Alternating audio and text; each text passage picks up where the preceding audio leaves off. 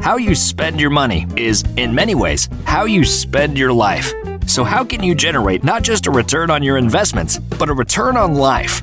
Welcome to the Own Your Wealth podcast. Whether you're a working professional, a small business owner, or thinking about retirement, listen in as host Jason Deshays of Cook Wealth discusses tax strategy, financial planning, and more to equip you to live life empowered and truly own your wealth. Hello and welcome. Thank you for joining us today for Own Your Wealth with Jason Deshays. I'm Wendy McConnell. Hi, Jason. How are you? Hey, Wendy. I'm doing great. How about yourself? Oh, it's good. It's fall. It's football time. You know, we're having a great time. I believe around these parts you say it's fall, y'all, and that's the going phrase. I believe pumpkin spice lattes are in the air, and the leaves are starting to turn. Not quite here. There's a lot of green still out there, but definitely there's a little edge in the air that I really like, which is just like it's cool-ish. It's not cold. Right. It's definitely not hot, and just like there's a smell in the air too. It's like a little sweetness to it, and very much one of my favorite times of year. Yeah, it's autumn, and you can just smell it in the air, especially when the leaves start to turn and fall. Right? Yeah, then they all fall off, and then you just have giant piles somewhere. From like lush trees that are gorgeous to these like twiggy things that don't look all that appealing. Everything good must come to an end, Jason. This is correct, and then spring brings anew. So it's a rebirth. A rebirth. There we go. All right. So we have a guest today who probably thinks we're nuts now that we've this guest has known me for a while, so I don't think this is going to make him think I'm nuts. Oh, so. Good. No, the judgment is already formed. Yeah, that's way long ago. We're way past that. But this is Chris Hervochon. He's a CPA, a CVA. He owns a practice that focuses in the creative agency space. It's Better Way CPA. And Chris and I have known each other for a number of years. Both went through the AICPA Leadership Academy, which is pretty, I'd say exclusive club, but it's a small pool of people who've gone through that, and really shows our commitment to ourselves and our businesses and helping others. And, you know, Chris has got an interesting practice because it is more specialized. And that's one of the things we're going to talk about today, not necessarily in the just professional services space, but businesses and business owners, and are they being specific enough in what they do, and talk through a little about that. So, Chris, would you just kind of add a little more color to your background, your family, the kind of what brought you into owning your own practice, and we'll go from there? Sure. And appreciate you having me on the show. So this is going to be a lot of fun.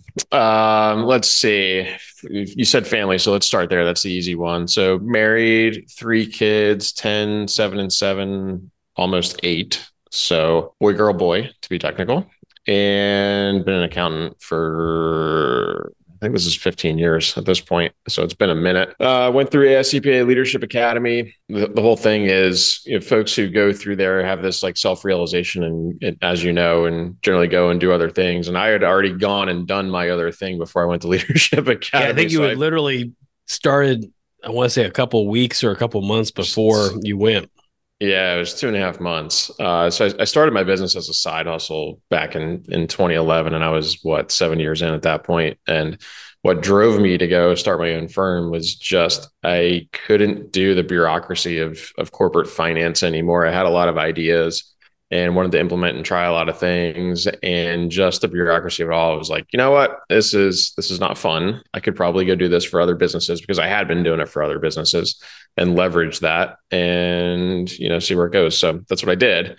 And, you know, we've iterated a number of times over the years. We're a team of 8 at the moment. We're spread out across the US. We've got 1 international team member, and we specialize in creative agencies, service-based businesses. And it's been a lot of fun. So we do the outsourced accounting for them. We do the virtual CFO stuff for them, tax as well, payroll as well. And so that's kind of where we're focused.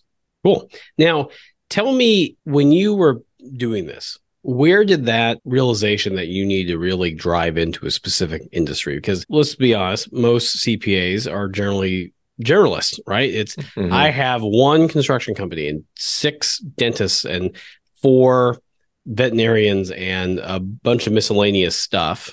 And I just kind of do things for people. And you have a very specific, like, narrowed focus on that. So tell me a little, like, how you went through that, why that industry, and then why you think that's the way to go.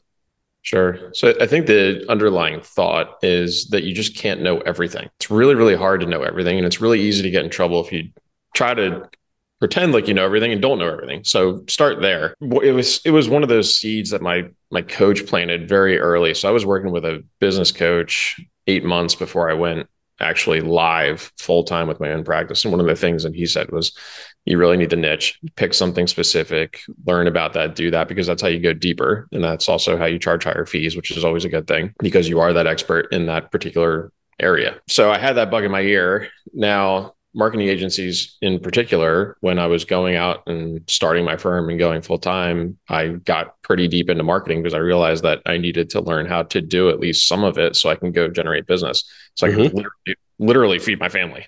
So I... Well, what this concept you have actually to feed these children of yours? Right. I know. What, they don't just fend for themselves? Like, get out in the backyard and start a farm. No, it doesn't work that way. So you have to actually market your business, as it turns out. And so I spent a lot of time listening to marketing podcasts and trying things. And so I had at least a base level of understanding. And then from there, as it were, like my second client was a marketing agency. I had done some outsourced work for another firm that had one or two agencies. I was familiar with agencies. My third client was an agent, and it was like, or an agency. I was like, oh, well, maybe this is the niche. Like, I understood the language. I understood what they were doing because I had spent a lot of time just researching it on my own so I could market my own firm. They operate similar to how we operate. We're both professional services firms. The model is the same. The deliverable is different. The model is basically the same. And so it's kind of one of those things that falls out of the sky, smacks you in the face, and you're like, okay, well, maybe we should listen to this. And that's what I did. So from your perspective, and even let's say your experience, but also for someone who is starting a business, whether it's in the professional services or whatever the case may be, what are those kind of benefits of niching? Or some people will say niching, depending, I think, where you are. I'm a nicher. But where are the benefits of getting a niche in terms of how your business can operate? Yeah, I'm a nicher too, by the way. There's a lot. Nichers unite. Yeah. So in some cases, it makes it a little bit more difficult. In a lot of cases, it makes it a lot easier. So if you have that niche, that means that you can go deeper. You can just go deeper. So in what we're doing, we're providing services and we're providing advisory. So if we understand how a marketing agency works or a service-based business works, we can deploy that expertise very deeply across clients. It also means that for our clients, that we have expertise in the field, we have data in the field, and we have connections in the field. And so when they come to us and they say, I really need a agency specific attorney. Well, I know one of those, or I need an agency specific, whatever. I know one of those. And that drives a benefit and that drives value to the customer. If we're driving a benefit and a value to the customer, that means that we can charge higher fees because our expertise is worth more. Mm-hmm. That's a good thing. It also makes it very specific and puts guardrails around you around what you should be doing and what's important. So like if you're trying to, build out a website and you're trying to target everybody, your website's got to be very generic, or you've got to be very specific a large number of times. So for instance, a CPA firm, if you're going to build out a website and you're going to service everybody, for SEO purposes, for marketing purposes and things like that, you're probably going to need a singular page for manufacturers, and you're going to need a singular page for plumbers, and you're going to need a singular page for marketing agencies, and on and on and on and on and on. And maintaining that and building that, it's laborious. You're not going to be sure if you're doing it right because you don't have that deep expertise in that area. And it's more of the shotgun approach. Whereas if you can just get laser focused, learn what is really important to your target customer and really market to that target customer, it makes them easier to find too, frankly, because you're looking for something that's specific. Well, it's like, let's say you were a law firm and you can say, well, I do corporate law. Well, that's like everybody. Any attorney can do corporate law. But when you start saying, I actually only work with video game developers, I know an attorney that does that. Or I only work with breweries. I know another attorney that does that.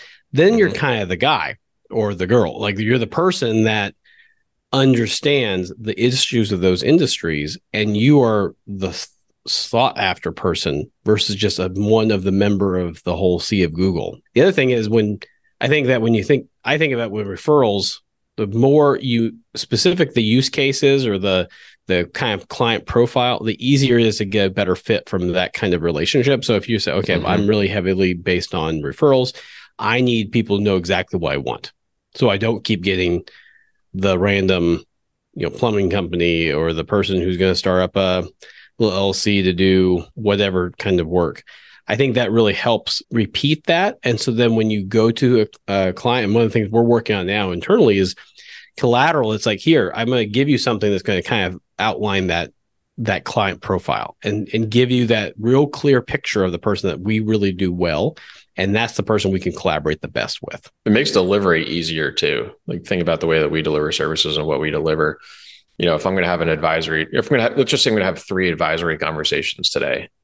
Well, if my first one is a marketing agency, and then my second one is an HVAC company, and then my third one is pick an industry, I've got to jump mentally from those 3 things, which are very, very different. And it's harder and it's more exhausting. So there's that. Something like bookkeeping, where we've got a standardized chart of accounts. It's super easy to bring on a new customer that's in our niche. We just roll out that chart of accounts, and we've got automation that's built on that chart of accounts. We've got automation that's built on that industry. It makes it much easier to onboard clients. Whereas if we have to recreate the wheel every time, it's much more time consuming. It's much more difficult. There's a lot more brain power that's got to go into it. Well, and when you think about that too, it makes it where everything's a little more unique. A lot of variability, and variability is hard to work with. And I don't think any business owner really realizes that until they're in it. And then all of a sudden you're like, wow, I have to switch my brain a lot. My systems aren't fully aligned. I have to do this for this one person, and I got to do this thing for this one person.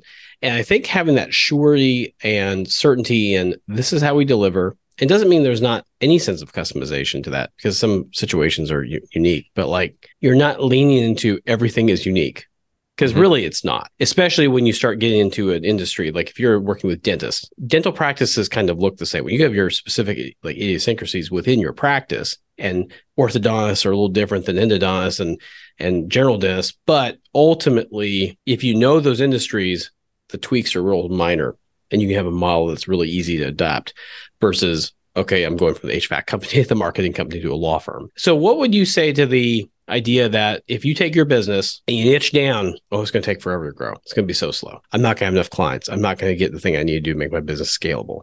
What's your opinion on that? It's a really good question. That was not my experience. I'll put it that way. And my thought on this has changed just because of where we are economically and the experience that we've had in the agency space recently.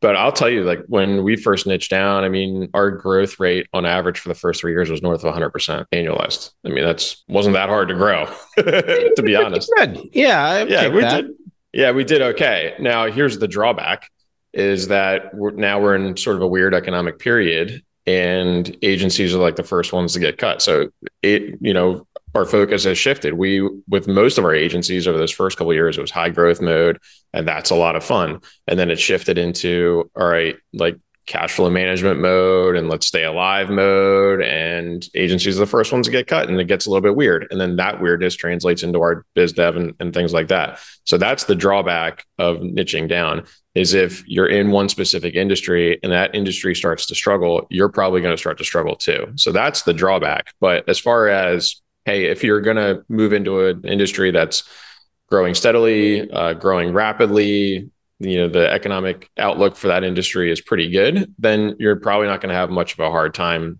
growing, so long as you do it the right way, so long as you learn to speak the language of that industry, so long as you really develop deep expertise, so long as you develop relationships, so long as you drive value, they're going to be fine. It's just one of those mental hurdles that you kind of have to go get over, and just make sure that you're in the right place at the right time, which is, there's some luck to that too. Yeah. Sometimes if you're going to be I'm going to be the creative team, especially on the upside of an economic cycle where that's now becoming a big investment point for firms. Yeah, you could be doing great. You also have times where someone wants to get into certain types of industries that didn't exist before. Man, that works out okay. But I think the thing that I appreciate your context on that, because I do think you got higher upward potential when you have the niche, because you're really narrowing it. You got higher fees, a more purposeful client. I think your conversion rate has to be better too, because you're from someone being a prospective client or customer to an actual customer. It's going to have to be a higher rate, because, wow, I'm getting exactly the kind of person who knows who I am. I'm not just kind of shotgunning it and looking for someone who can just do the work or get my product or whatever, you're going to find the one person who's going to be excellent at that. So I imagine you probably have seen higher conversion rates on your end in particular. Like once that person gets introduced to you, it's not as hard of a sell. Yeah. By the time they get to us, and we've got a lot of content out there. Our sales cycle is actually pretty long if you really look at it from when they first visit our website, the amount of content that they look at to when they actually book a discovery call. The sales cycles, it's kind of long, but by the time they get to that point, they're pretty much sold, right? And our conversion rate is fairly high, I think, anyway. That's not the important part. It's not just the conversion rate. It's the conversion rate of the quality of the customer. So it's a higher caliber quality customer. So the conversion is not just, it happened. It's this is the really right fit kind of client that we want. Right. Our conversion rate could be 100% if we really wanted it to. And the way that we would do that is we'll take anyone with a pulse. We'll take anybody with a pulse, and then we'll lower our fee to whatever point gets them to convert. And that's not what we do. We're very specific. We've got package services. This is what they cost. This is what we're recommending for you. And that's it. Right. But those customers, they've seen it on our website. They've ingested our content. They know that we're experts in their particular niche. By the time that they book the discovery call, it's really kind of a fait accompli at that point. But it's not so much the conversion rate. It's bringing on the really good fit customers, the ones that you want to work with, the ones that will pay your fees, the ones who appreciate what you're going to do, and the ones that you can drive value to, because that's important too. So I want to lean a little bit. We've mentioned the package pricing, and I think that applies for services, especially on the professional services side, where it's historically been a very inputs equals output / bill. You're not the only person I've heard talk about those kind of packages. I've heard that with other providers who deliver into other industries, like the brewery industry was like, no, this is the fixed fee. And they don't spend a lot of time trying to manage variability. So it's not like, well, your fixed fee is, A, B, and C, and this person's is X, Y, and Z just because of different scope. Do you think that's a perk of getting really into the industry, that you don't have to necessarily overmanage that kind of stuff? Well, you can say, here's the package and this is what it is for firms. You mean that the package pricing is a derivative of being niched, or other way around? Correct. That right. You can have a more, I say, like, this is the fee, not necessarily this is your fee, but this is the fee. And someone could come and look at that and see, if I go work with this firm, this is what I'm going to pay. I'm going to pay this X dollars because that's the kind of work I want. Not that I got to call and get like special pricing based on always the call for pricing. And you're like, okay, I'm not going to call. Just thoughts on that. I'm always curious to hear different providers' perspectives on trying to manage to a customized price versus a price that is kind of for the kind of work they're going to do. That's very transparent. Right. It's an interesting question. I think that if you're going to customize everything, so if you're going to have package pricing, do packages. Don't do everything as a one-off, and don't do everything as a starting point. That's just been our experience. And honestly, that was more employee driven than it was customer driven in us kind of just putting our foot down and saying, like, look, this is the package because this is the package. We put a lot of thought into putting these together. The things that are included, so the services that we're going to provide, are coherent. So they make sense within the context of each other. And these are the things that will work for a business like yours, in our experience. And we've always done tiered pricing, but when we did tiers and when we customized all the tiers, it made it, after we grew to a certain point, it made it almost unmanageable, because it's like, oh, what do I do for this customer again? And especially in a deadline driven business like ours, when we have various deadlines throughout the course of the year for compliance purposes, it makes it really, really difficult. You're doing mental gymnastics all of the time to figure out, like, oh, am I filing a sales tax return for this person this month or not? And they're in this tier, but I'm not doing the sales tax return, but this other company is also in this tier and I am doing a sales tax return. Like, how does that work? At a certain point, that becomes almost unmanageable. Yeah. Now, do you have to be in a niche to do package pricing? I think no. I think that if you're niched, then your packages are going to look a little bit different, and you can be a little bit more specific because you know that those things are going to work for that niche. I think if you're going to be a generalist and you're going to do package pricing, which I think is the way to go, regardless of whether you're a generalist or in general. Yeah, exactly. If you're going to be a generalist, you just need to be a little bit more careful around how you put together those packages, and much less specific, I think. And I think that that's one of the drawbacks. How does this affect your team? So, you've seen this with your practice. I've heard other practices say, well, no one wants to only work with dentists, or no one only wants to work with attorneys. I'm going to get bored with that. I would challenge that, is that being real specific in a business and who you serve has to, from an employee / team member perspective, give them a little bit more like comfort that they really know what they're doing. And it helps kind of elevate that learning curve, gets them connected with the client base to kind of understand it better. What are your thoughts on that? I think that that's generally true. I haven't had any feedback from any employees, with the exception of one who basically came into the firm, said, this is too different than what I'm used to, and it's not for me. That's fine. Fair enough. I have never had that feedback from any of the other employees, though. I think generally speaking, employees are going to be more focused on finding meaningful work. I think that if they feel as though they are driving value for that customer, and if that customer is pleasant to work with, then it's probably going to be okay. I think regardless of it's what industry it's in or what you're used to or comfortable with or whatever, if you're working with people who aren't pleasant to work with, who don't appreciate what you're doing, that you're not driving value to, you don't feel like you're getting value out of the relationship both ways, they're just not going to be fun to work with. Right? It doesn't matter. It's going to be more about the customer and how good of a fit they are for your firm and your culture, I think. Well, and I think that the things I think about is like, it's so hard to keep track of if you're providing services to anyone, right? You got to kind of keep abreast of everything. When there's things that are happening in the market, or there's things happening in the economy that affect people differently, it's really hard mentally to keep track of all that. If you're really refined into a specific niche and say, I need to keep pulse of what's happening over there, and how do these other things I hear affect that, it's so much clearer, and your headspace is more free, where you can go, oh, there's an opportunity here, or we're going to probably have to get ahead of this because, we're going to see this economic downturn here, and it's going to affect us not on the front end. It's going to affect us 6 months in. So we better be ready when that 6 months hits. And you understand that better. And I think that's, for team members, it gives them a little clarity of how to focus. And because I've been a generalist, my old practice in New Mexico was we had certain areas where we had concentration of client. We never had a niche. And man, it was hard. So hard to just be like, I don't know, let me read that new budget bill and figure out who of these, this chunk affects these 20, this one affects this one here. This doesn't have anything to do with anybody, but I got to read it still. There's just a lot that's so hard to keep track of anymore. And business has gotten more complicated, and a lot of things that you never would have thought these two things connected, they sure do. I love this concept of niching down. And no matter what business you're doing, and really refine your customer, refine who you serve and how you serve, and being real true to that. I think it has a lot of power for everybody. 100%. And one thing I'll add to that too is niching down doesn't mean that you're going to work with one specific industry. It can be one specific business type. So service-based businesses is not an industry, that's a business type. Or, firms that are a certain size, because firms that are a certain size have certain, issues, or firms that use specific software or whatever it is. Like it doesn't have to be a specific industry. You can niche down into a bunch of different things. I like that. I like you delineating that, because I think some people, especially as they're starting this process, if they want to look in that, it's going to be harder for them to say, oh, I really want to work with only attorneys that have 5 people or less that's practice in these 2 practice areas.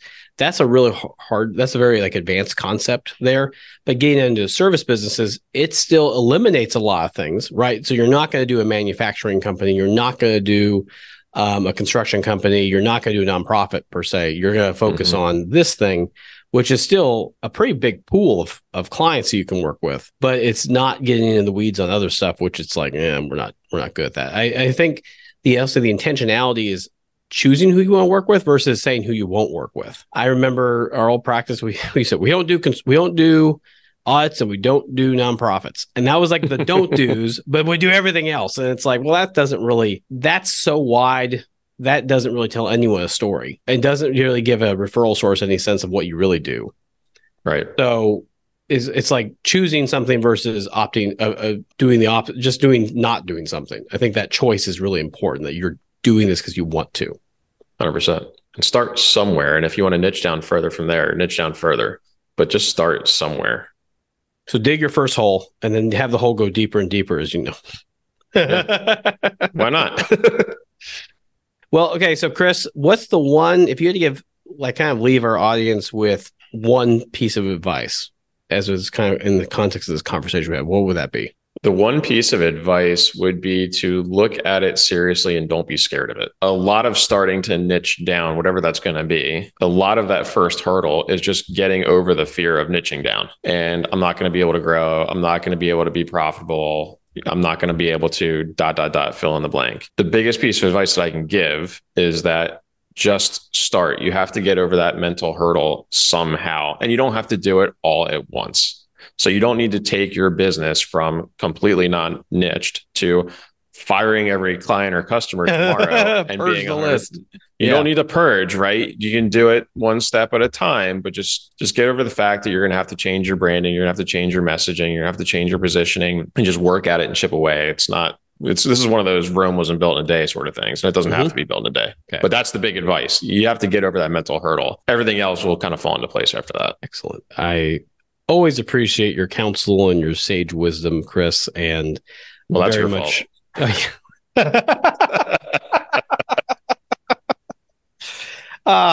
This is why I could tell you a funny story about us having to share a room in where was it? Boston. Because Boston. We should probably skip that one. We should probably skip that one. That was the two cheap accountants going, this is like $500 a night. I'm not interested kind of room. But anyway, Chris, if someone's listening to this and go, man, I got to talk to that guy. I have this creative agency and I really need someone to help solve some problems. How do they get a hold of you?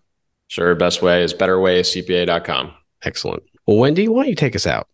Well, I think, Chris, a man of very few words, especially when it comes to rooming together in Boston, which is probably the best idea, right? Jason, how can people get in touch with you if they have questions? They can go to cookwealth.com/podcast or call our office 919-784-9100. And thank you for listening today. Please like, follow, and share this podcast with your friends. Until next time, I'm Wendy McConnell. Thank you for listening to the Own Your Wealth podcast. Click the follow button to be notified when new episodes become available. Visit our website at cookwealth.com or give us a call at 919-784-9100. And don't forget to click the follow button to be notified when new episodes become available. Cook Wealth Management Group, LLC is a registered investment advisor with the U.S. Securities and Exchange Commission. The information covered and posted represents the views and opinions of the guest and does not necessarily represent the views or opinions of Cook Wealth Management Group, LLC. The content has been made available for informational and educational purposes only. The content is not intended to be a substitute for professional investing advice. Always seek the advice of your financial advisor or other qualified financial service provider with any questions you may have regarding your investment planning.